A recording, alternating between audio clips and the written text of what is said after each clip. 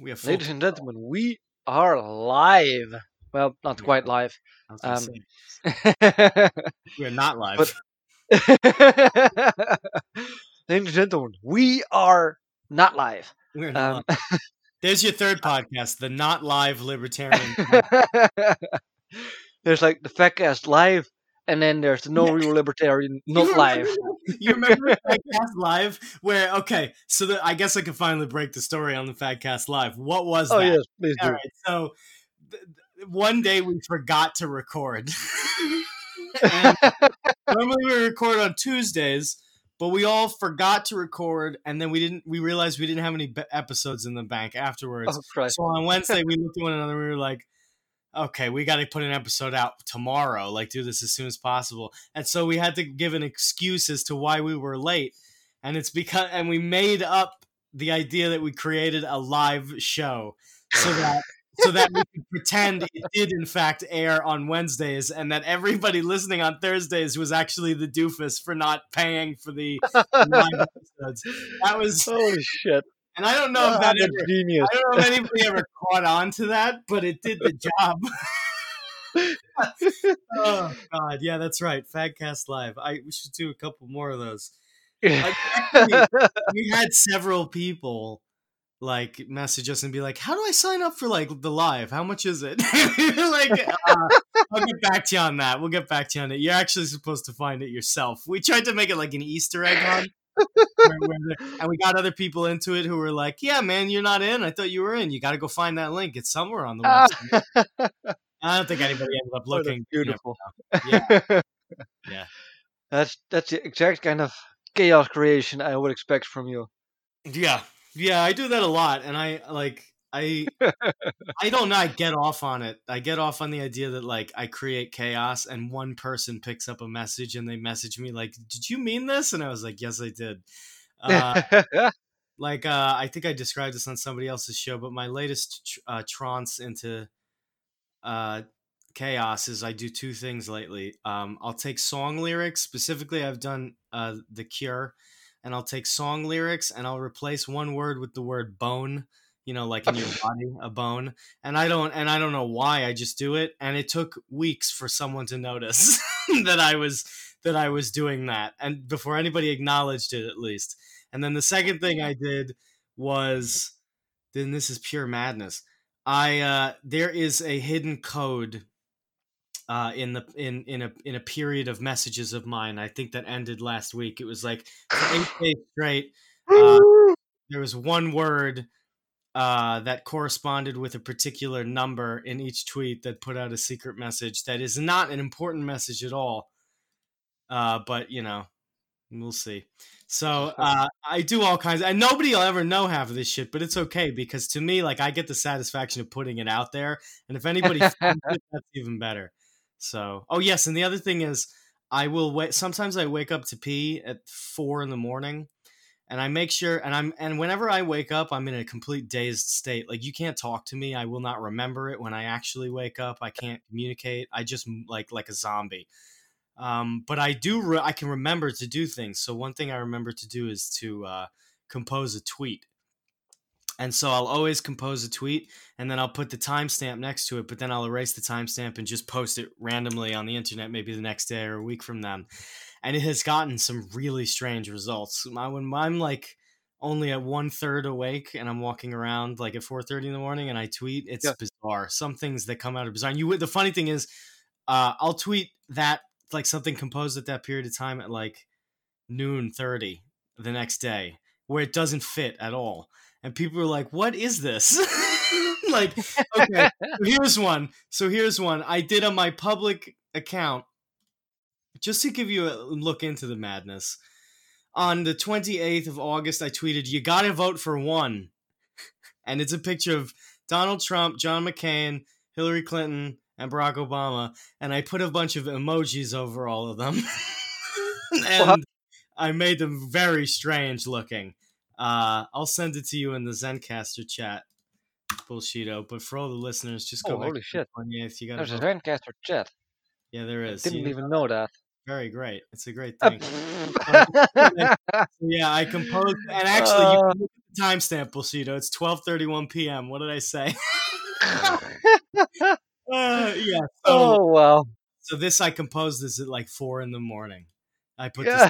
Yeah. Oh, Yeah, that's it's beautiful. so that's the kind of stuff that I get up to these days on Twitter because I'm a free man. I don't believe in politics anymore. I don't think we can win. I don't think we Yeah. can even lose. I just think we exist. And so to that end, I think we should just try and destroy the very meaning of existence and make it absolutely absurd. Is my point. Is what I'm going to try and do on Twitter at least. Um, Yeah, I have been on a somewhat similar journey. yeah, of course. I have still gotten dragged down into arguing about useless bullshit with people every now Uh, and then. the Uh, classic. yes, but I have been more and more on an anti-politics, anti-reading, anti-thinking campaign. Very good. Um, Very good. fuck reading. Reading is for nerds. Just It is. drink, work, and like die at 40. And there's the plan. And there it is, ladies. And gentlemen. And speaking of that lifestyle, which is very European, by the way, Yes.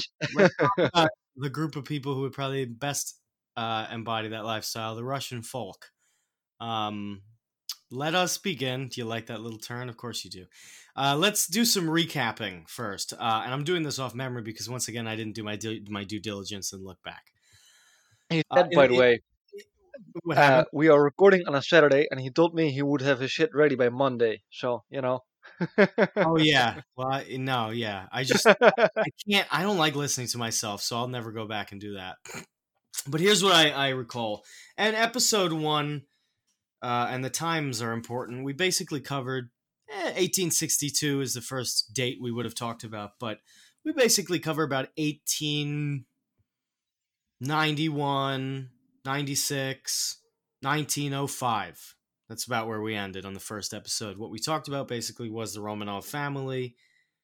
We talked about Nicholas specifically, how he came to the throne, what kind of a person he was. We talked about his family. We talked about the brewing descent in 1905. We talked about the 1905 revolution, the first revolution in Russian history, where, well, actually the second technically, but the first major one in Russian history, where the Tsardom was forced to capitulate terms to the peasantry. Second episode, we came in blazing. We started talking politics. We were embattled in World War One throughout most of that episode. The Japanese and the Russians were going at it. The Germans and the Russians were going at it. Germanophobia, if you'll recall, was being stoked all over the place. People were going crazy. Uh, Germanophobia is a good thing, though. a general distrust at the very least. We talked about the Odessa Steppes, how many people died there. We talked about the mutiny aboard the Navy vessel. We talked about Yes. we talked about all kinds of stuff. Now, what was the thing that we ended on in part two was the Tsar is slowly beginning to realize that not only are things out of control, but that they are out of control in an uncontrollable way. Russia had been out of control several times before.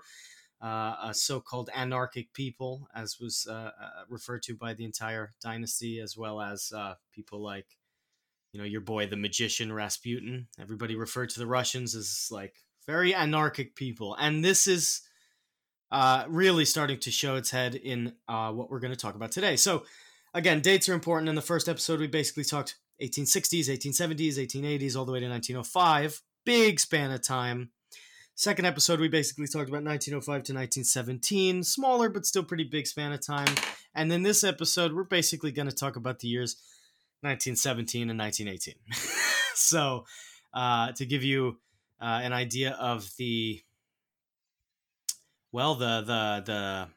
amount of shit that is going to go on in this year. Yes. You'll hear some names Yes. that you're finally want to hear names of. Lenin comes up. In fact, Lenin is the star of this episode. Trotsky does not come up too much, although in passing. Kerensky comes up a little bit. Stalin comes up a little bit, but of course we'll get to all those characters later. What we really want to get to is Lenin, who Lenin was, why Lenin wasn't in Russia during most of this stuff and why we didn't talk about him, what he was doing, and how he got back there, and what he was responsible for doing when he immediately got back there. We're not going to be talking about, how the Bolsheviks come to power, the Bolshevik Revolution. We're still in the Russian Revolution, because I promised you we'd be talking about the Russian Revolution, not the Bolshevik Revolution. But we can do that after, unless we have 25 bonus episodes we need to get to. But this may be the third of 4 episodes, I think. I think a 4th episode will be exactly what we need to close out the Russian portion of this revolution. But let's begin. So with Well, that, well, wait. wait. Oh, Before we begin, I okay. would like to request an early piss and beer break.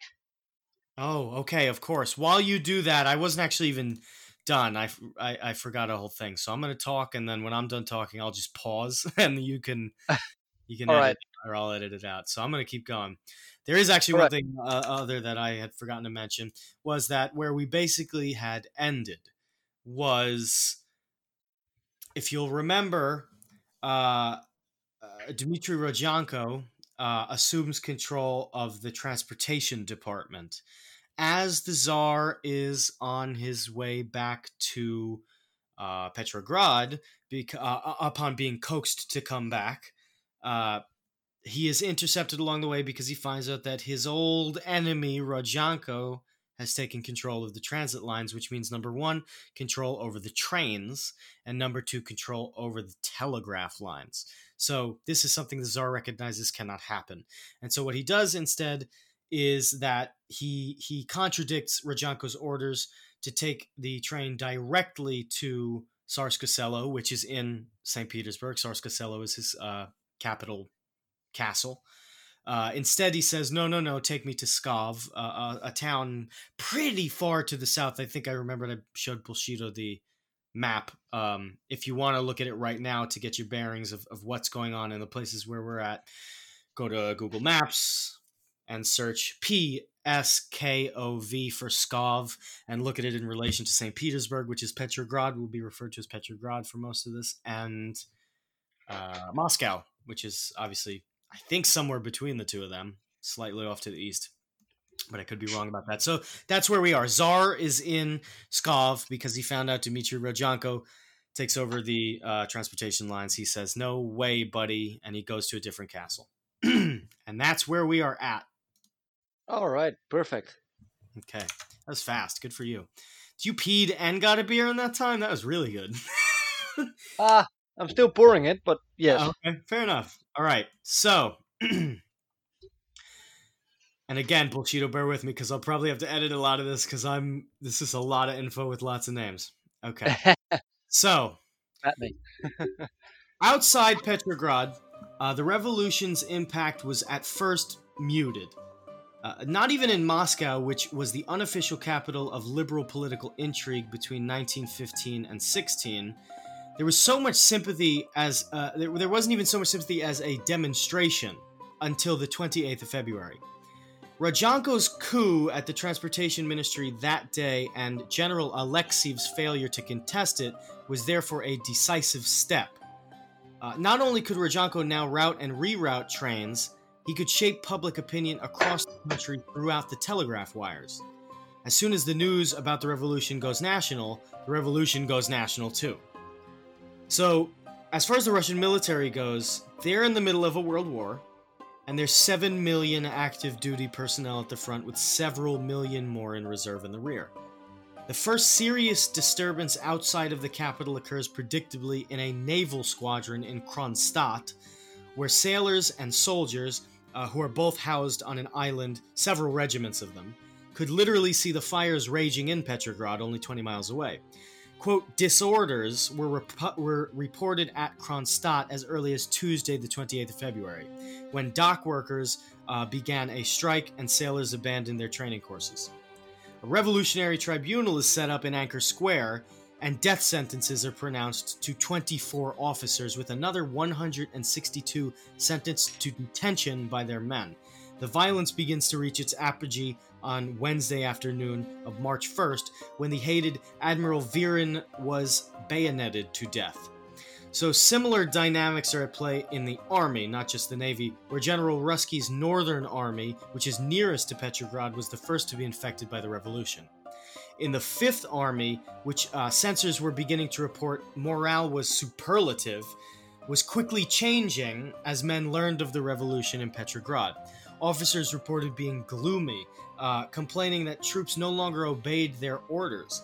And among other men, a gung-ho mood between January and February had begun to collapse in days. In fact, in 6 days between the 1st and 7th, when everything suddenly became war-weary and talk of peace began. In Galicia, the impact of the revolution was muted almost entirely because this was such an active war theater the men were too busy to pay attention to local political developments in Petrograd. And in Lutsk, for example, a more pressing concern was the offensive of Austro-Germans, which was now buttressed by an Ottoman expeditionary force, and that was expected to begin any day, especially now that news of, quote, serious disorders in Petrograd will have reached the enemy. So, you got a lot of things going on right now. Russians and Ottomans and Germans are all starting to notice, there's a big problem going on in the Russian home front. The same theme is visible among the Ottoman fronts, where the Russians were unambiguously victorious in 1916 and were still planning to be victorious in 1917.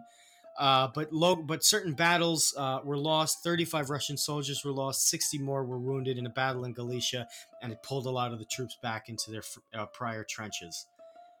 It is important to remember and to keep in mind the strategic picture when we evaluate the decisions that were taken by the High Command in the early days of the revolution, when Russia's political fate was still being decided. General Alexiev's first priority of plan was to keep frontline troops from being infected by politics. But he was not thinking about mere survival. He actually believed Russia was still primed to win the war. Believing that the Duma president, Rodyanko, had the situation under control, Alexiev called off the putative expedition to Petrograd.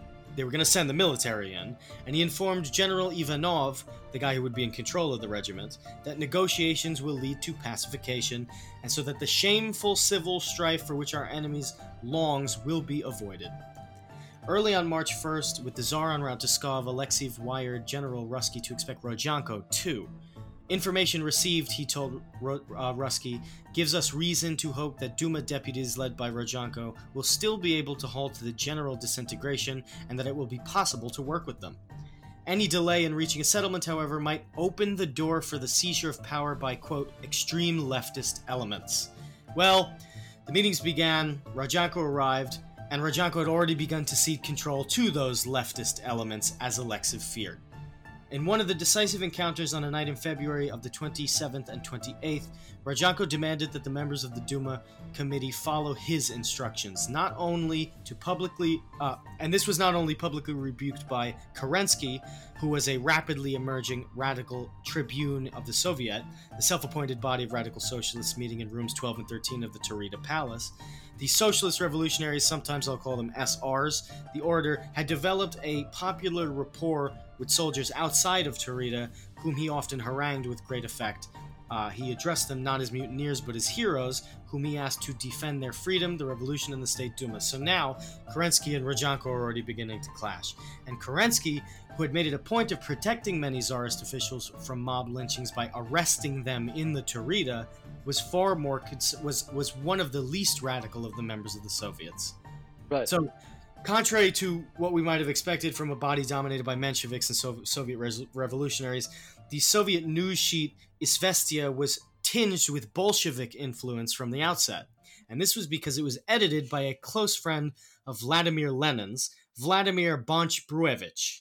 And as of early February 27th, Bonch-Bruevich seized control of a printing press previously used by a lowbrow popular daily newspaper and offered its use to the Soviet. It was Bonch-Bruevich who published the Izvestia on March 1st, the instructions from the Soviet to the Petrograd army garrison, which was written up the previous day mostly by the Menshevik lawyer N.D. Sokolov, who became known to history, this became known to history as Order Number 1. So, although the flood of subsequent editions makes it difficult to determine exactly what the original version of the order stated, the first two clauses were clear enough. They were this: they instructed soldiers in Petrograd to elect committees and send deputies to the Petrograd Soviet. To forestall a counter-revolutionary push by officers against mutineers, the new soldiers' committees were instructed to seize control of weapons and ammunition. Officers were also forbidden to address their men with the informal you, T instead of V, while men would also no longer be required to salute their superiors. Order number 1 was addressed specifically and meant only to apply to the Petrograd garrison and not to Russian armed forces as a whole, and certainly not to the frontline troops. But news of it was immediately sent out over telegraph wires, and by March 2nd, thousands of copies had been printed for distribution across the country.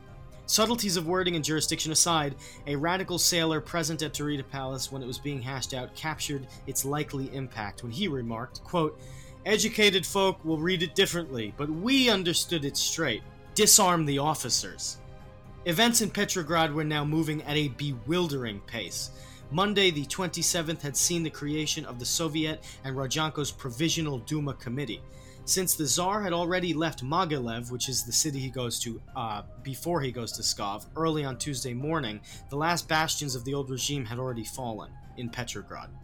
A number of army training units stationed near the capital, including the 1st and 2nd Machine Gun Regiments in a name I'm not even going to pronounce, Oranienbaum, and the second...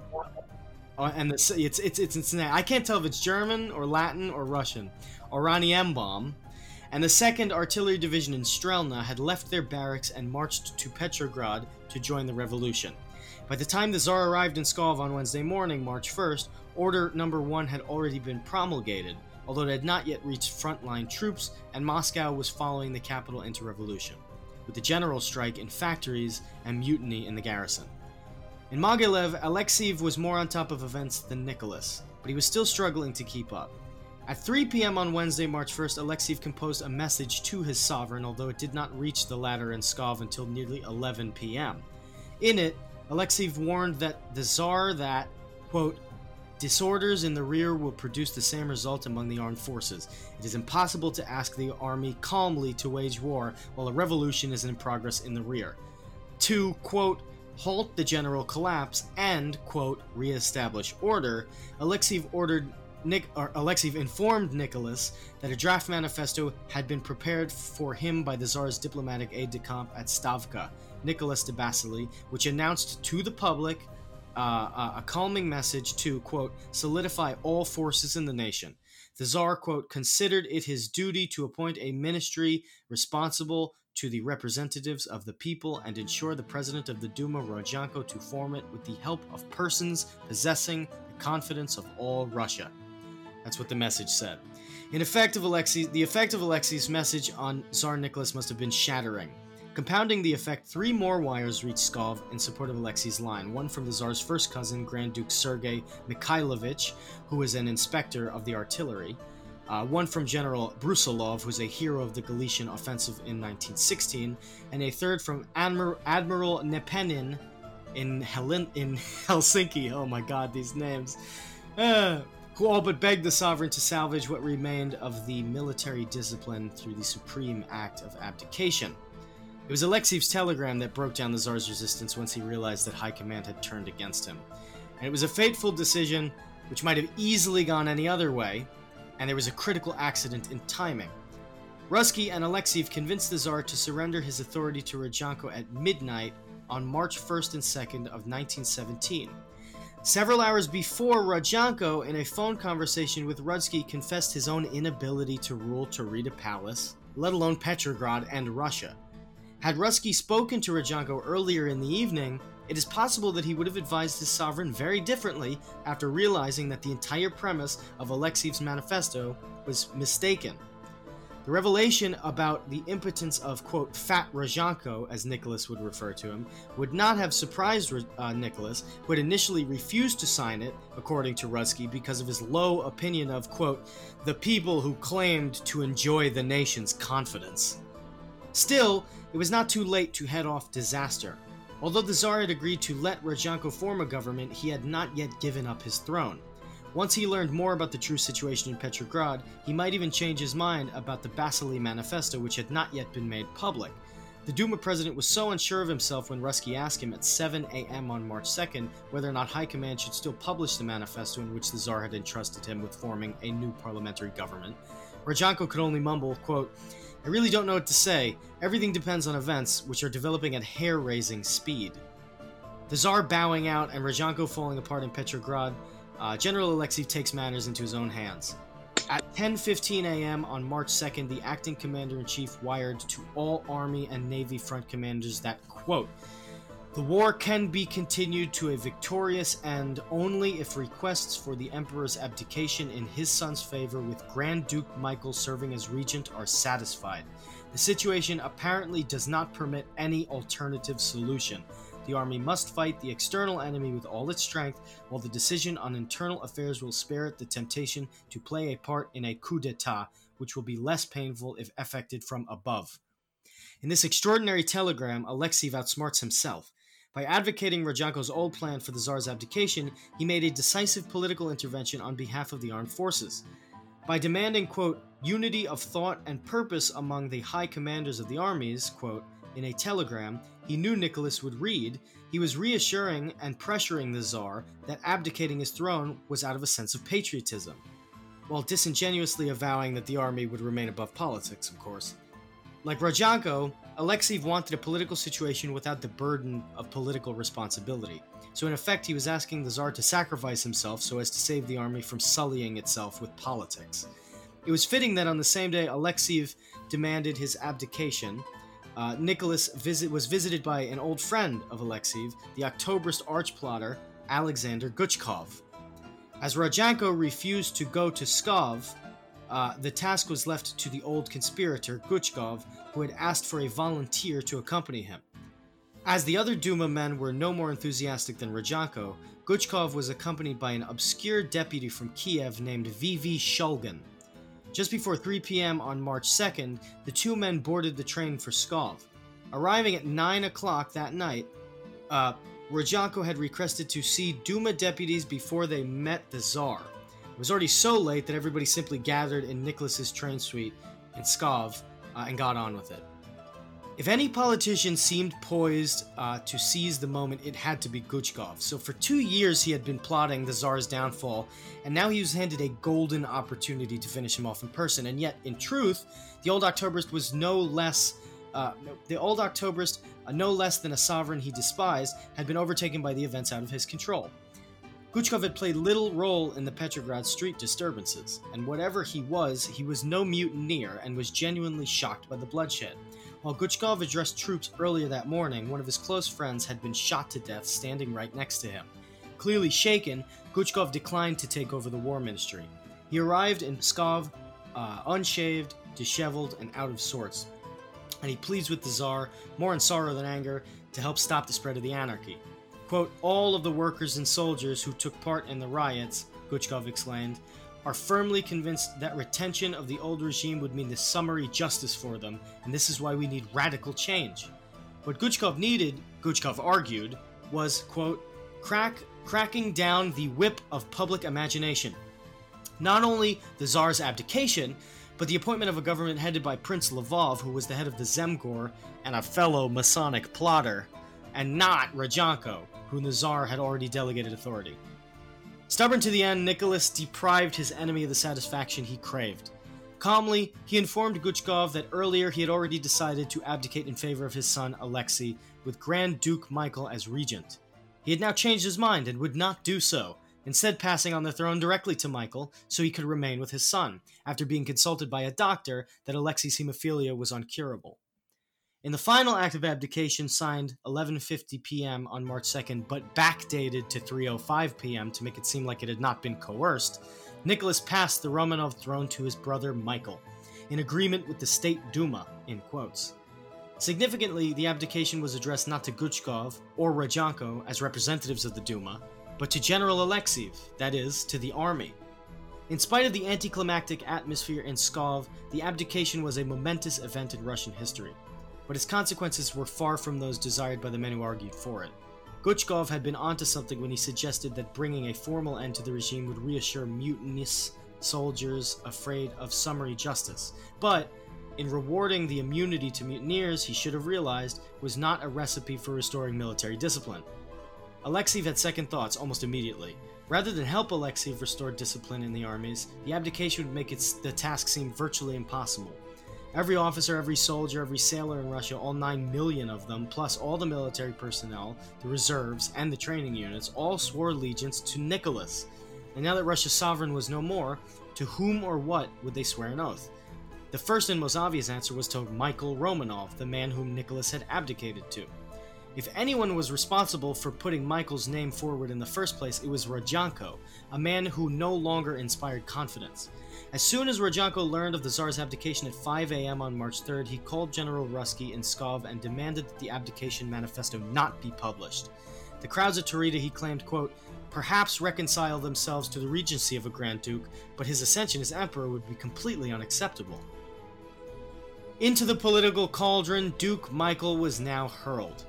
A shy and retiring man who'd never expected or wanted to rule Russia, he had suddenly become the most important man in Russia, guarded in his temporary quarters. At 10 a.m. on March 3rd, a Duma delegation arrived headed by Rodyanko, Lvov, Milyukov, and Kerensky. Guchkov had been delayed at the railway station. They all arrived, and according to Milyukov's account, Rodyanko was, quote, in a blue funk, and all the others, too, were all, quote, frightened by what was happening. But everyone bowed to Rodyanko's rank, and they left him alone with the Grand Duke. Convincing Michael to decline the throne was not difficult. In his own act of abdication dated March 3rd, Grand Duke Michael states that he had been asked to assume the heavy burden of the imperial throne of all the Russias at a time of unprecedented warfare and popular disturbances. Gamely, he declared himself willing to assume supreme power, but, quote, only in the event that such is the will of our great people, upon whom it devolves by a general vote through their representatives in the new Constituent Assembly, to determine the form of government and all the new fundamental laws of the Russian state. Until then, Michael asked, quote, all citizens of the Russian state to pay allegiance to the provisional government, which has come into being at the initiative of the State Duma, which is endowed with its full power.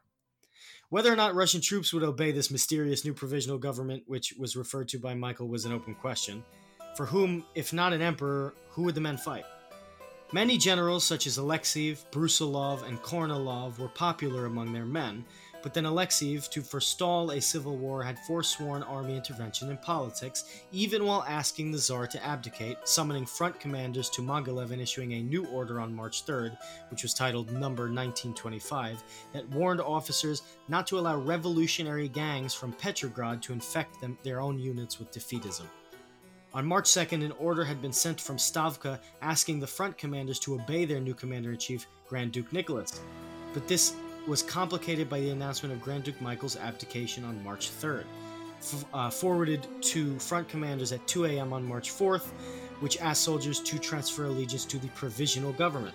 And it wasn't until March 5th that most frontline soldiers learned of a second and final Romanov abdication. Meanwhile, Grand Duke Nicholas, namely commander-in-chief by a sovereign now twice removed from power, was on a train en route to Mogilev that very day when a vigorous protest erupted from the Petrograd Soviet over his appointment. Control over the Russian armed forces was basically up for grabs at this point, and on March 4th, Guchkov, who had recovered his nerve and assumed the dual titles of both War Minister and Naval Minister of the Provisional Government, issued an order to the army and fleet to unite behind his new regime and, quote, break the resistance of the enemy. Next day, Rodyanko issues an order demanding very much the same thing, obedience to the provisional committee of the members of the State Duma, insisting, quote, each soldier, officer, and sailor calmly does his duty. Forwarding this message to all front commanders, on March 6th, Alexeyev issues a signed order, numbered 1998, that appears to affirm the authority of the president of the State Duma, Rodyanko. While the politicians sorted out who was in charge, frontline soldiers began forming their own committees along the lines of Order 1. Although a follow-up Order Number 2, co-signed by Guchkov for the Provisional Government and Skobelev for the Soviet, wired to Stavka on March 5th, clarified that Order Number 1 was only meant to apply to the rearguard Petrograd garrison. Order Number 1 was so much more widely publicized than the retraction that Order Number 2, as soon as Alexei had complained about Alexei actually complained about it, that it might as well had never have existed. Order Number 2 certainly did not come through enough for Admiral Nepenin in Helsinki. At 1:30 a.m. on March 4th, Nepenin wired one final report to the Admiralty on the lynching of 5 more officers, including 2 admirals, before he himself was lynched in a gruesome fashion, less than 12 hours later. By the second week of March 1917, the mutinous bloodlust for the Baltic Fleet had been finally spent. Officers with German names, mercifully, were less numerous in the Baltic Fleet, and 20 were killed in the first month, which was actually a low number. Kerensky had become an all-purpose troubleshooter at this point, now protecting old regime officials from mob lynchings, haranguing the garrison into obedience, calming mutineers from Moscow to Helsinki, signing on March 12th a decree abolishing the death penalty, appeasing the Soviet, and on March 15th, Petrograd's archives were finally reopened under his orders, which was a small but significant display that daily life was finally returning to normal. At the front, too, things were finally slowly settling down. Lynchings in the army were happily less common than in the Navy, although many officers were still arrested by their men. Most of the 50-odd army officer victims of February and March 1917 were actually killed in Petrograd. There was a noticeable uptick in desertions, with Stavka estimating that frontline divisions lost an average of 5 to 7 men per day in March, and which amounted to just around 100,000 men in total, which is a substantial number, but hardly large enough to affect the 7 million men being replenished daily on the front. So despite, or perhaps because of the rivers of blood that were spilled by the mutinies in the army barracks and the navy bases in Petrograd, Kronstadt, Helsinki, and Reval, indeed, the vast majority of the casualties of the February Revolution, which is about 1,300 or 1,400, of which 170 were deaths, were incurred inside military units in the Baltic region. The Russian armed forces had already survived the revolution more or less intact, and this was all to the good, for there was a war on, and the German enemy was moving in for the kill. Uh-oh, so here he comes. Dun, dun, dun. I'll get to him shortly. News of the February Revolution traveled quickly around the world after Nicholas's abdication, although many details were lost in translation. Nowhere was the news greeted with more enthusiasm than in Washington, D.C., where President Woodrow Wilson suddenly faced an urge to battle to convince the Congress and the American people for the case for war against Germany.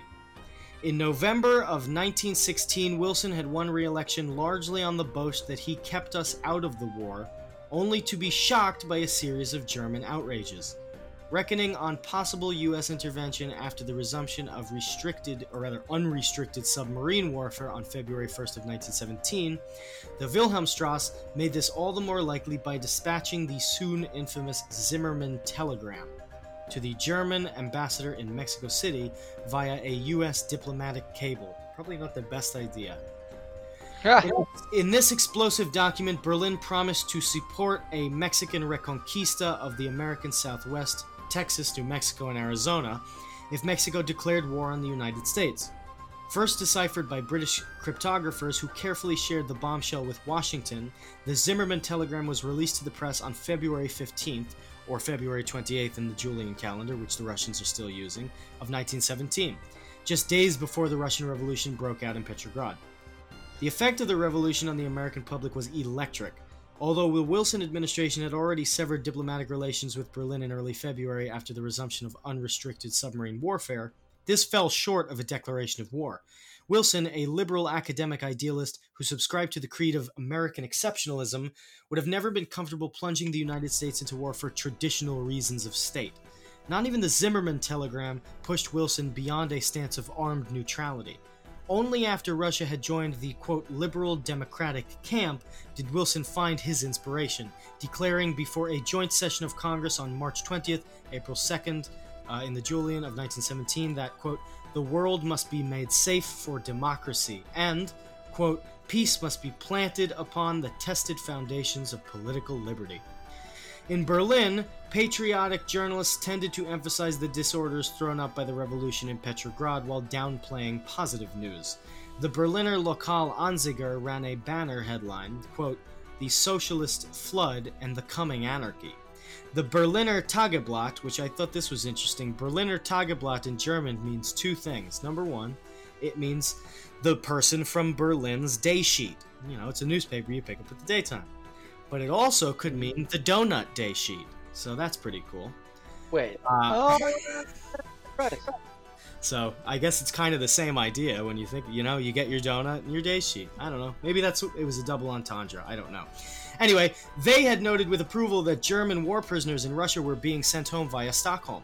A Copenhagen correspondent from the Tageblatt published a gory account which was titled "The Spread of the Bloody Revolution to Finland."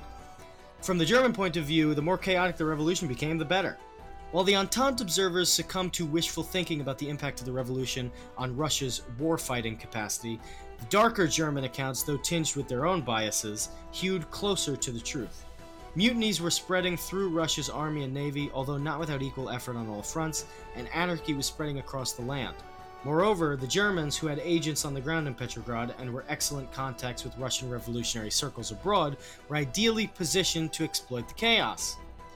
The Bolshevik leader had been thus quiet so far, though not all for a lack of trying. The outbreak of hostilities in August of 1914 saw Lenin in Poronino, near Krakow in Austria. Galicia, in Austria-Galicia, close to the Russian border, agitating among local Ukrainians. The Krakow police arrested him as an enemy alien until an Austrian socialist leader vouched for Lenin that he was not a Tsarist spy, but instead a bitter enemy of Russia. So let's talk about Lenin. But give me 2 minutes before we do that. I'll be right back. I gotta get more water. All right. This is crazy. Okay. I just ate one shrimp. That was very good. Just one shrimp. You were saying something? Yes, I was just saying I ate a single shrimp and it was very good. Why would you eat a single shrimp? Because they're not all done yet. They're still going. So I ate just Wait, one. what time is it over there? 4:46. Ah, okay, that makes sense. Yeah, still going, still cooking. All right, let's talk about everybody's favorite Socrates impersonator. Yeah, Send some to me. Sure. Oh, I will do that. Do you guys eat shrimp over there, actually, now that I think about it? Is there shrimp over there? We have shrimp. Okay, cool. Very We good. have shrimp. What kind of shrimp? Big, Small, big, very Netherlands? big, very small. Where do you get the shrimp I mean, from? take a 3-hour flight and you're in Spain and you get paella. Man. Wow. That sounds good. Well, that's actually what I'm making, so... Well, no, I'm not making it. That's what's being made right now. Very delicious. It's being made. It's being made. Do you have someone cooking for you, Bird? You do. Indeed, I do today. Yes, I do. My lovely Ooh. mother. Shout out to my lovely mother, who is cooking the best paella. Oh. Let us talk about everybody's favorite Socrates impersonator. So... there was so interesting. You should go on when you're off time, everybody listening, Marxists.org. And I don't know, you may just Google it, Marxists.org, Lenin biographies. And it should take you to a page that's got some portraits of Lenin, biographies of Lenin, interviews with Lenin. And when I say portraits, I mean in the biographical sense, not in the artistic sense. And you get a lot of the Marxist take on Lenin, and you get a lot of interviews of Lenin and people's opinions of Lenin from 1918 and 1917, talking about him. So some interesting things I learned that aren't going to be part of his bio. Apparently he had an incredible sense of humor, at least the Marxists say, which I don't believe, but that's what they say. They also say that he had an incredible temper, but it was such an incredible temper that it was almost admirable, which I actually do believe that. What else did they say about him? Oh, he was a strange guy. He was always arguing. He either wanted people to completely agree with him or completely disagree with him. He didn't like people who stood somewhere in the middle. And he was overall just a strange guy. So let's read his bio. So widely You considered. sound like your average Twitter person. Oh, and you know what? I always thought was he would actually probably be great on that platform because it is just arguing the whole time. Oh yeah. Whole time.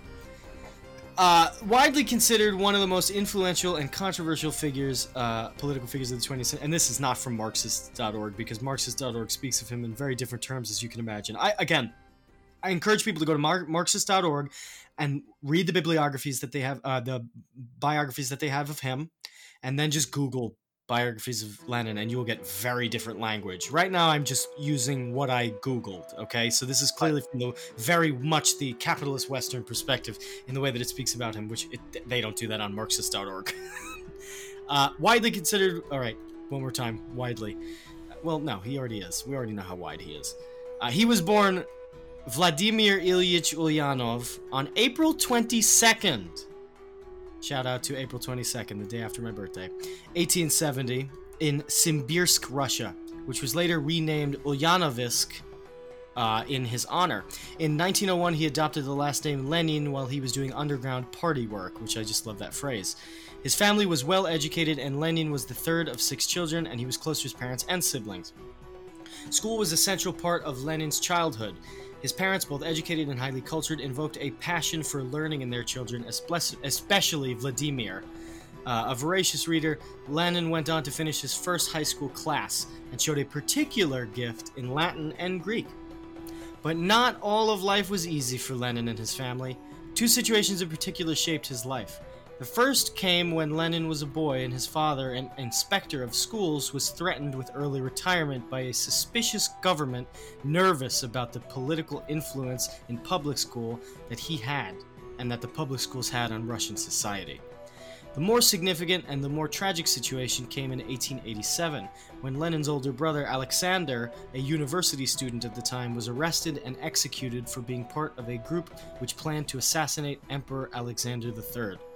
With his father already dead, Lenin became the man of the family. Alexander's involvement in oppositional politics was not an isolated incident for Lenin's family. In fact, all of Lenin's siblings would take part to some degree in the revolution. The year of his brother's execution, Lenin enrolls in Kazan University to study law. His time there was cut short, however, when he, during his first term, was expelled for taking part in a student demonstration.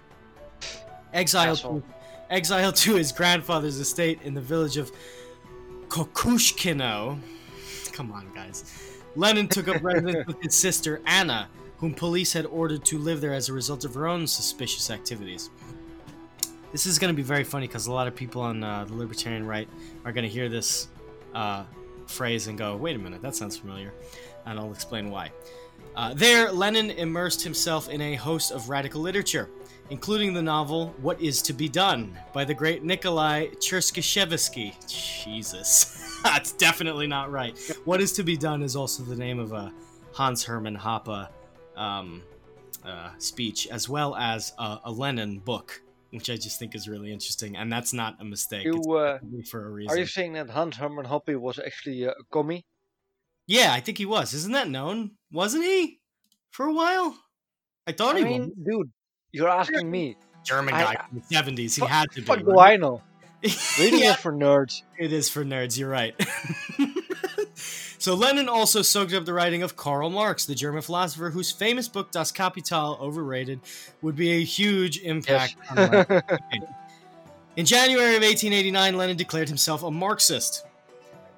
God, that's lame. Imagine that. He'd be the guy on Twitter, right, who would go, nah, you're right, guys, today I'm a Marxist. And everybody goes, all right, man, you change your political affiliation every 2 weeks. How about this? Lenin would be the guy that would get absolutely blown the fuck out by Aaron on Twitter. Maybe. Well, yes, if it was 2020, yes. If it was 1920, I think they'd probably be arguing on the same side, to be honest. Eventually, Lenin does receive his law degree and finishes his schoolwork in 1892. He moves to the city of Samara, where his client base was largely composed of Russian peasants. Their struggles against what Lenin saw as a class-based legal system only reinforced his Marxist beliefs. In time, Lenin focused more of his energy on revolutionary politics. He left Samara in the mid-1890s for a new life in St. Petersburg, Russia, which was the capital at the time. And there, Lenin connected with the other like-minded Marxists and began to take an increasingly active role in their activities. But the work did not go unnoticed, and in December of 1895, Lenin and several other Marxist leaders were arrested. Lenin was exiled to Siberia for 3 years. His fiancée and future wife, Nadezhda Krupskaya, joined him. I think I got that one. Following his release from exile and then a stint in Munich, where Lenin and others co-founded the newspaper Iskra to unify Russian and European Marxists, he returned to St. Petersburg and stepped up his role in leadership in the revolutionary movement. At the Second Congress of the Russian Social Democratic Labor Party in 1903, Lenin forcefully argued for a streamlined party leadership community, one that would lead a network of lower party organizations and their workers. "Give us an organization of revolutionaries," Lenin said, "and we will overturn Russia." At some point, he finds himself in Switzerland in exile again. And so let's get back to it. Lenin, already on the Austrian radar, came to the attention of the German Foreign Office in 1915 from two independent sources. The first, Alexander Parvus Helphand, different from another Alexander Parvus who we talked about in the last episode. Call him Alexander Helphand or Alexander Parvus if you want. We have already met and stirred up trouble in Petrograd in 1905. After escaping from Siberian exile, Parvus had lived a rich and interesting life abroad in Germany and then Turkey. The outbreak of the war found him running a political salon in the Bosphorus for Ukrainian separatists, Armenian and Georgian socialists, and other Tsarist exiles, in which capacity he requested an audience in January of 1915 with the German ambassador to the Ottoman Empire, Baron Hans von Wangenheim. See, at least their names are easy. They're just... von Wangenheim, wow. The interests in the German imperial government, Parvus told Wangenheim, are identical to those of the Russian revolutionaries. So you can already see this in 1905 already, then 1915, there's already this push to get the Germans to be like, wait, the socialist revolutionaries are actually on our side? Oh, okay. The second intermediary, Alexander Kaskula, was no less colorful. An Estonian Bolshevik who, like Parvus, was a hardened veteran in the 1905 revolution, Kaskula had more recently embraced the full-throttled Estonian nationalism, asked by a Finnish friend what his plans were for the Petrograd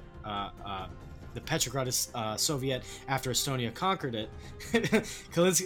Kaskula replied that all of its palaces would be made of excellent stone quarry, something that Estonia is known for. Kaskula's motivation for going to work for German intelligence in September of 1914, as he later recalled, was simple. Quote, hatred for Russia. In September of 1915, Kaskula informed the German consul in Bern, Gisbert von Romberg, of Lenin's views and ideological outlook. Romberg thereafter paid Kaskula 20,000 marks for a month to distribute Lenin and the other Bolsheviks. In view of Lenin's position on the war, which he outlined at socialist exile congresses in Zimmerwald and Keithal, it is not hard to see why the German Foreign Office cultivated him. Whereas the majority of these gatherings supported the resolutions penned by Trotsky, who was still a Menshevik, and others, which opposed the war and urged the workers refuse to work or fight for the old regime, and a general strike principle was to be issued, Lenin formulated the minority doctrine of revolutionary defeatism. Socialists, he argued, should bring about, and by the way, I sent this to a few of my friends earlier because I just, in light of recent events of what's going on in the United States, this sentence was very true for me. Socialists, he argued, should work to bring about the defeat of their own country. He meant this literally, and thereby, quote, turn the imperialist war into a civil war. Rather than counsel draft resistance, socialists should encourage workers to join the military and turn the armies red by promoting mutinies. Although these views were seen as divisive by the Marxist majority at Zimmerwald, Lenin was hewing more closely to the spirit of Eugen Potter's socialist anthem, the Internationale, which endorsed the army mutiny, and this is how it goes. The kings intoxicate us with gun smoke, peace between ourselves, war on the tyrants. Let us bring the strike to the armies. Fire in the air and break the ranks. If they insist, these cannibals, on making us into heroes, they'll know how soon enough that our bullets are for our own generals. So the explosion, so explosive was Lenin's Zimmerwald left doctrine that when Consul Romberg explained it to the Berlin Foreign Office, the Berlin Foreign Office actually intervened to quash the publication of Lenin's program, lest the Okhrana use it to justify the mass arrests of socialists in Russia. In the Zurich Volkhaus on January 9th or the 22nd of the Julian, Lenin tells a youth socialist gathering that, quote, "We old-timers may not live to see the decisive battles of the coming revolution." Lenin first learned of the revolution from an Austrian comrade on March the 14th of the Julian. Elated, he wished to return to Petrograd at once, although to avoid the western and eastern fronts, the shortest and safest path from Switzerland to Russia required crossing Germany, which might look suspicious to Russians coming back home. Romberg, the German consul in Bern, was eager to help, but both he and Lenin needed to proceed carefully. A Swiss socialist named Fritz Platen acted as middleman, handling all negotiations between Lenin and the Swiss and German governments, purchasing all tickets and acting as official host and spokesman while the train crossed Germany so that no Russians would have to speak with German officials. For added camouflage, Platen also stipulated that Lenin and his 19 Bolshevik associates, which included Zinoviev, Lenin's wife, Nadezhda, and his mistress, Inessa Armand, and the chain-smoking Polish-Jewish journalist Karl Radek, be accompanied on one train by Julius Martov, the old Menshevik leader. If you'll remember, he actually was the guy who stormed out initially at the creation of the Mensheviks, and 6 non-Bolshevik members of the Jewish Bund, which you'll remember was basically the German Socialist Menshevik Party. Right. So, wait a second. Lenin had Oh, his wife and his mistress You heard right. on the same train. You heard right. That is a ballsy move. Oh yeah, he's a ballsy guy. Clearly, one thing you cannot take away from him is that he was clearly a ballsy guy. Yeah. That's so true. Platen also tried but failed to enlist socialist revolutionary exiles. None of these more patriotic Russians wished to be associated with Lenin. The most important condition related to extraterritoriality, with the story put out on the press wires that Lenin's train car was sealed and would not open its doors while crossing Germany. On April 5th of 1917, the German government appropriated 5 million gold marks for revolutionizing Russia, and 4 days later, Lenin was sent on his way. Try though everyone did to sell the idea of a sealed train car, the story sprang leaks almost immediately. The Russians had to switch trains after crossing the Swiss frontier, meaning that they did set foot on German soil at Gottmadingen. That was bad. Aboard... Yeah. Say it again. You know what? I'm going to type it out for you. Gottmadingen. Gottmadingen. Can you send it in the chat? Gottmadingen. Yeah, sure. I'll send it in the chat. Gottmadingen. This is probably all right. So I think yes. I think this would be pronounced Gottmadingen or Gottmadingen. Gottmadingen. Okay, there you go. Once aboard the new German train, they were accompanied by 2 German officers, Captain von Planitz and Lieutenant von Buring, who both answered directly to General Erich Ludendorff at high German command. A 3rd German, a trade union official named Wilhelm Janssen, answered to Carver. Also joined the Russians at Gottmadingen. We also know from German that the Russian delegation missed its connection in Frankfurt, necessitating a long stopover there between trains. A fourth German. All right, so this is another part of it. A 4th German, who was, quote, an officer in civilian clothing, visited Lenin's train car while it passed through Berlin. Another fact, that the train car stopped there for 20 hours and was resupplied with food and fresh milk. And another fact, that this second delay forced the Russians to spend an entire night in a German hotel in Sassnitz while waiting for their next ferry to Denmark. So, according to sworn testimony, and also here's another fact: according to sworn testimony of Russian prisoners of war repatriated from Germany after the revolution, the reasons that Lenin's train car stopped in Germany were not so innocuous. Along with Lenin's support for Ukrainian separatism, Lenin's train passed overnight through a small city called Stralsund, which had a lot of Ukrainian minority in it. It was common knowledge in the Stralsund camp. Tishkin is the captain who witnesses this, who makes the report. Tishkin testifies under oath that Lenin gets off the train while crossing through Germany to give political speeches in the town. Whatever the truth of these specific allegations, the thrust of Germany's Russia policy in 1917 was obviously unmistakable. Socialist exiles of all stripes, except for the pro-war SR defensists who sought help from the Allies instead, were dispatched at German expense into Russia to exacerbate tensions between the Soviet and provisional governments.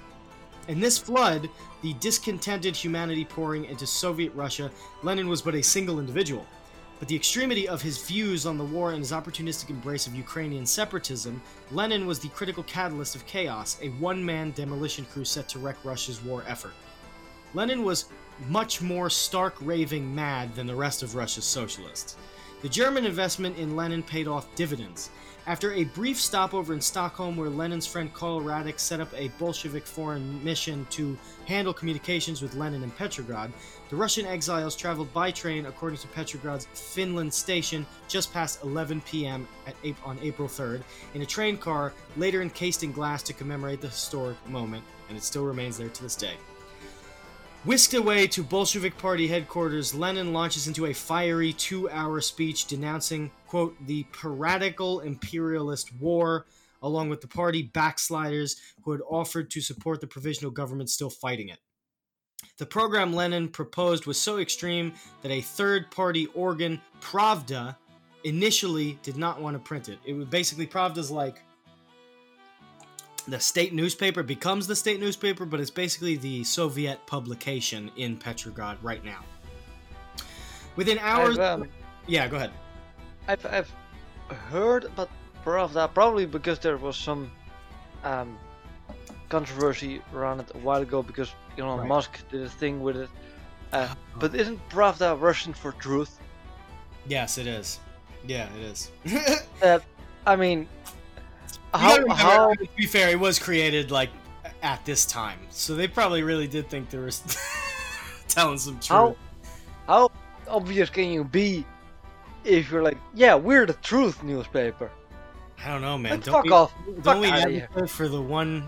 Don't we advocate for the one liberty position? Anyway, these. So basically he does his speech, it gets published in Pravda. They didn't want to print it at first because it was so extreme. These April theses are best remembered today for their slogan, all power to the Soviets. But they were equally extreme on foreign policy and disavowed any support of the war and advocated the abolition of the Russian army. Within hours, Lenin's extreme radical and pacifist program was the talk of Petrograd, as Frank Golder, if you remember Frank Golder, the American journalist who was in St. Petersburg during the time of the original Russian Revolution, and I think he was there in 2005 as well. He records in his diary, along with the rumor that Germany had sent him to Petrograd so that, quote, he and his party might preach pacifism and bring about a demoralization. As an exile who had scarcely set foot in Russia for 17 years, Lenin had been free to devise a policy line unconstrained by concern for comedy with fellow Russian socialists or other practical considerations. Maybe I should say comedy. That probably with my accent sounds like comedy. Comedy. His perspective on the war thus differed from the Bolsheviks who had stayed in Russia, such as Lev Kamenev and Joseph Stalin, who both who were amnestied from Siberian exile after the February Revolution. Both Stalin and Kamenev were in favor of the war and offered qualified support for the provisional government and the war against demoralizing influence of socialist revolutionary defeatism against Comrade Lenin's criticism. Stalin, quite a bit less polite, denounces Lenin's "down with the war" slogan as useless in Pravda. In the Central Committees, Lenin's April theses were voted down soundly by 13-2. Lenin, however, had an ace to play: German money. After Lenin's arrival, the Bolsheviks purchased a private printing press on the Suranovsky prospect for 250,000 rubles, which is equivalent to just around $12.5 million today. Whoa! After promising shit. the owner that they would retain the experienced staff at full pay, an expense of more than 30,000 rubles, or the current equivalent of 1.5 million each, or 18 million per year. This last stipulation was critical to overcome the owner's reluctance, as he was suspicious of how a shadowy group styling itself as Workers' Printing Collective had been ready to have that kind of cash on hand. The Bolsheviks could now print propaganda in virtually unlimited quantities. The circulation of Pravda quickly ratcheted up 85,000. On April 15th, the party launched a new broadsheet, Soldatskaya Pravda, which I guess you can imagine what that means, addressing to soldiers in the Petrograd garrison. It was an initial circulation of 50,000, then 75,000. Editions aimed at frontier soldiers and sailors in the Baltic Fleet soon followed. So they all had their own publications. So the frontline soldiers had a specific newspaper that was called Okopnaya Pravda, and the Baltic Fleet had its own newspaper that was called Golos Pravdi. Special pamphlets were also printed in the hundreds of thousands. In light of this stunning publication coup made possible by German subsidies, it is unsurprising that Lenin was ultimately allowed, despite the loudest objections from Stalin, to publish the still unpopular anti-war platform in Pravda. Because so many files were later destroyed by the Soviet government, historians faced the difficult task of tracing the money trail between the German government and the Bolsheviks in Petrograd. Lenin kept his own hands pretty clean, except for a few suggestive telegrams to Radek in Stockholm, one of which, on April 21st, he acknowledged he received 2,000 rubles. I can't get for you how much that is, but I think it's a lot. I think it's a solid amount of cash. So basically, Bushido, he's getting paid. He's getting his money. Lots of cash. He's doing genius things. Yeah, absolutely. Isn't it interesting that basically one of the original communists in Lenin was fucking minted? Yeah, he was totally bankrolled by the German government. Now, of course, this is Lenin and his success, right? This wasn't the Bolsheviks, it wasn't the anarchists, it wasn't the most of the socialist revolutionaries. It was Lenin's whole platform was bankrolled. So, yeah, not to diss communism, that great system, but this is specifically, the whole thing is usurped very quickly by Lenin. Whether people liked it or not, he had cash. He had lots of cash. Yeah, fair enough. So, after years of living hand-to-mouth in the Russian underground, the Bolsheviks were flush, and they acted like it. After arriving, I'm telling you, this guy was a baller. After arriving at Finland Station, Lenin moved into the I'm gonna really try, because this one goes up several times. Shesinskaya Mansion, one of the Shesinskaya, that's what I'm gonna say. One of the grandest residences in the city, built in the Art Nouveau style in 1904 to 1906 for Mathilde Shesinskaya. I'm gonna record it in post. I'm just gonna record it one time and just replay my voice over it. Let's look it up so that everybody can see what it looks like, ladies and gentlemen. Can you send it to me in chat? I will send it so to that you. I can do my own attempt. Okay. God, it's really hard. In the chat, or for everybody listening, it is spelled K-S-H-E-S-I-N-S-K-A-Y-A. So check that out. Search that up. Mansion. Oh yeah. Damn, that thing is popping. Look at this thing. Wow. So this is the mansion that Lenin with all his German money buys. It's gorgeous. Nice. Very cool. All right. I'm gonna look that up. So he buys it. It was originally created by the most famous ballerina in Russia, Mathilde Shesinskaya, who was also a mistress to Tsar Nicholas and two Romanov Grand Dukes after him. So this woman was balling out in her own respect. The mansion I could live there.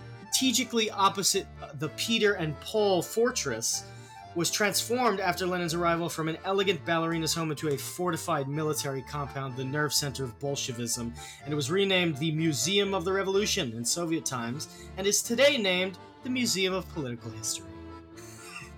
Cheskinskaya was a beehive of activity, hosting meetings of the party's Central Committee, the editorial offices of Pravda and Soldatskaya Pravda, and the headquarters of the Bolshevik military organization, which sent commissars to recruit army units to the anti-war cause. At the street level, the scene was even more striking. Cheskinskaya was soon the meeting place for demonstrators all over the city, who came for the excitement and the signs and the protest signs and all that shit. The Bolsheviks' skill for propaganda was very, very real. And it was given further shot in the arm by Lenin's no-holds-barred political program, whereas in the Mensheviks and Socialist Revolutionaries in the Soviets had agreed reluctantly to collaborate in restoring discipline of the armies, the Bolsheviks churned out placards simply proclaiming, "Down with the government!" According to some witnesses, after Lenin's arrival, Bolshevik placards appeared stating, "The Germans are our brothers." With German armies on Russian soil, such slogans were explosive, if not treasonous. Rumors were already circulating that Lenin was a German agent. In such circumstances, it is remarkable that anyone would hold up such placards. Lenin and his German sponsors were playing for keeps. The provisional government, under terrible pressure from allies to carry out the spring offensive in Russia, had promised to undertake before the revolution, even while locked in a bitter struggle for the Soviet over the control of the army, now had another enemy to reckon with. And it would not take long before the Bolsheviks drew blood. Dun, dun, dun. There you go. There it is. So, Lenin, bankrolled, making moves. We will see how successful he is. What does he have to do, basically? He's got to disarm the provisional government. He's got to get the Mensheviks on his side, and he's got to deal with an upticking anarchist problem that we'll talk about in, like I suspect, probably the final episode of this. But we'll see. Who knows, man? I mean, they've been doing very good, so I don't mind if we extend this to like 10 episodes. We may need to, dude, because I actually have more notes for this episode, but I'm just going to save them because it just goes into the whole relationship between Kerensky and Rodyanko and blah, blah, blah. It's like, it's just a lot. It's head spinning. So what I think we will do next is talk about Lenin's big moves. How he gets Trotsky on his side. We'll talk about Trotsky, probably. And put it together from there. And then we got to talk about... I guess we're going to have to do the Bolshevik Revolution, but that'll have to be considered a separate series, more or less. Because technically it's a different revolution. You know, the Bolsheviks right now, as you can see, they haven't revolted. There's a revolt going on right now. And they're not revolting. Yeah. It's all of them. So maybe we'll have to do another 10 episodes just on the Bolsheviks. Well, I mean, I mentioned this a while ago to you and Paz. There's some stuff I have to wrap up with both of you. So if I wrap up the Russian Revolution with you, and then the long hot summer of 1967, I believe it is, with Paz, then first I want to record with the two of you an episode on the history of the Spanish Inquisition. And then, when we've done that, we can talk about the Bolsheviks. Or about the Bolshevik Revolution. Okay. Good. So, that's like another 50 bonus episodes down the line. I realized that what you've basically done is you've made me an indentured servant. Yes. You signed me up to a contract that kept having addendums added to it as we worked through it. But that's okay. Because that's what makes you a real libertarian.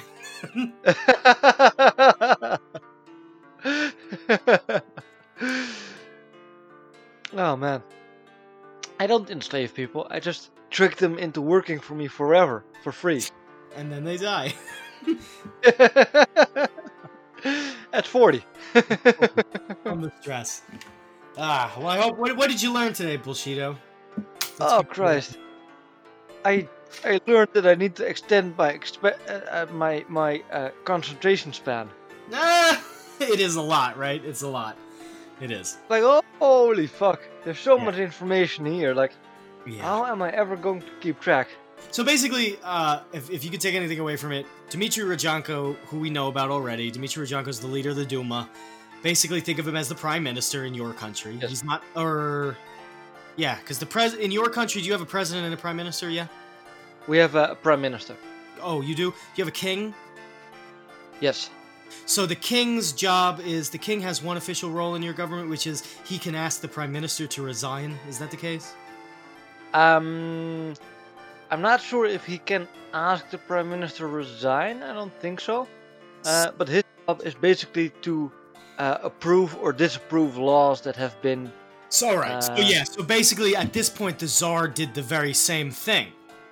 But now, Right. if you think about it, Dmitry Rodyanko, who was already the prime minister, basically the guy who does all the political stuff, and it's just the king who technically holds the sovereignty of law, so that he has to say yes or no, but he really doesn't ever say no. Yeah. But anyway, so that was the relationship that was already building. Now, basically, with the abdication of Michael, Rodyanko's got both powers. Rodyanko's got both prime ministerial power and presidential power. He's basically, you could view him as the equivalent of an American president. That he still has to go through his Congress and blah blah blah, but there's a lot less checks and balances now that there's no Tsar. Because remember, the Octobrists, they created a manifesto that incorporated the Tsar. So now that the Tsar's gone, they don't have a manifesto much either. That's the first thing you need to remember. So Rodyanko's making his moves to try and take over control of the government via the Duma, which he is the state representative of. I don't remember what the official term is, but he's the highest guy there, most seniority. Secondarily, as all of this is happening, Russia's in World War II. Or one, rather. And the Ottomans are realizing, hey, they have a lot of socialist problems, and the Bosphorus, which is where Constantinople is, as you know, if you remember from our previous episode, twice before, the Bosphorus was shut, and that did major damage to Russia. Well, the Ottomans know this isn't going to happen again. They're coming for us, and that is in fact the case. We'll find out on the next episode. You'll start to see some of the socialists are actually campaigning to go to war with the Ottomans to take the Bosphorus. Under this weird ploy that they want to reunite the Austrians with the Ukrainians, or whatever the hell that means. We'll explain that all next time. Finally, you have to remember, so not only is Rodyanko moving from the interior government, trying to take the whole thing over and trying to get all the armies on his side, from the exterior, two things are happening. The Ottomans are going, oh, we got to put pressure on them militarily. The Germans are doing that too, but also, the third thing you need to remember, the Germans have the ace in the hole here. The Bolshevik leader. They got Lenin. They bankroll Lenin. Lenin is sent from Switzerland, through the Swiss frontier, through Germany, up to Denmark, into Finland, and down from Finland station. Eventually he arrives in Petrograd. So those are the three things you got to take away, those three events. And those three events they all happened in the same year. They all had tremendous impacts on the country. And I need more water. I know how you feel. So yeah, hopefully that's what we take away so that we can remember those things for the next episode. I hope so. Yeah. Man, all right. Thank you again for coming on to the No Real Communist podcast experience. And please give me all of your plugs. Okay. I usually don't do it serious, but I have a serious thing. So I went on Free Man Beyond the Wall. My boy Pete. We did a whole 2-hour, some minute episode on Deleuze and on basically control systems and politics and the state and where we are at in light of recent events. So go check that out on his show, Free Man Beyond the Wall. Then check me out at Carcampit on Twitter, and check out my podcast at The Rollo and Slappy Show. So, all right. Then I'll add my plugs in here too. You can find me on Twitter under what's my username again? Give me one real quick second here and like edit this. Right, Yeah, you can yeah. you can find me on Twitter under the at Gonzo01201. Um, and my podcast is known as the No Real Agorist or Agorist or Agorist uh, show run by me being at Gonzo at 01201 and at Ace Archist. Well, So there you go. I just noticed something. As you were doing that, I was googling on Wikipedia. There's apparently a thing called the Friends of Soviet Russia. The Friends of Huh. Soviet Russia was formally established in the United States on August 9th of 1921 as an offshoot of the American Labor Alliance for Trade Relations in Soviet Russia. It was launched as a mass organization dedicated to raising funds for the relief of the extreme famine that swept through Soviet Russia in 1921, both in terms of food and clothing and immediate amelioration of the crisis and agricultural tools and equipment for the reconstruction of Soviet agriculture. I don't know why I looked that up, but Friends of the Soviet Union. That's going to be the next podcast name. You should invite those guys. I will. I certainly will. I Fuck yes. certainly will. I love it. All right. Thank you again for coming on, and we will speak hopefully quite soon. Squaw.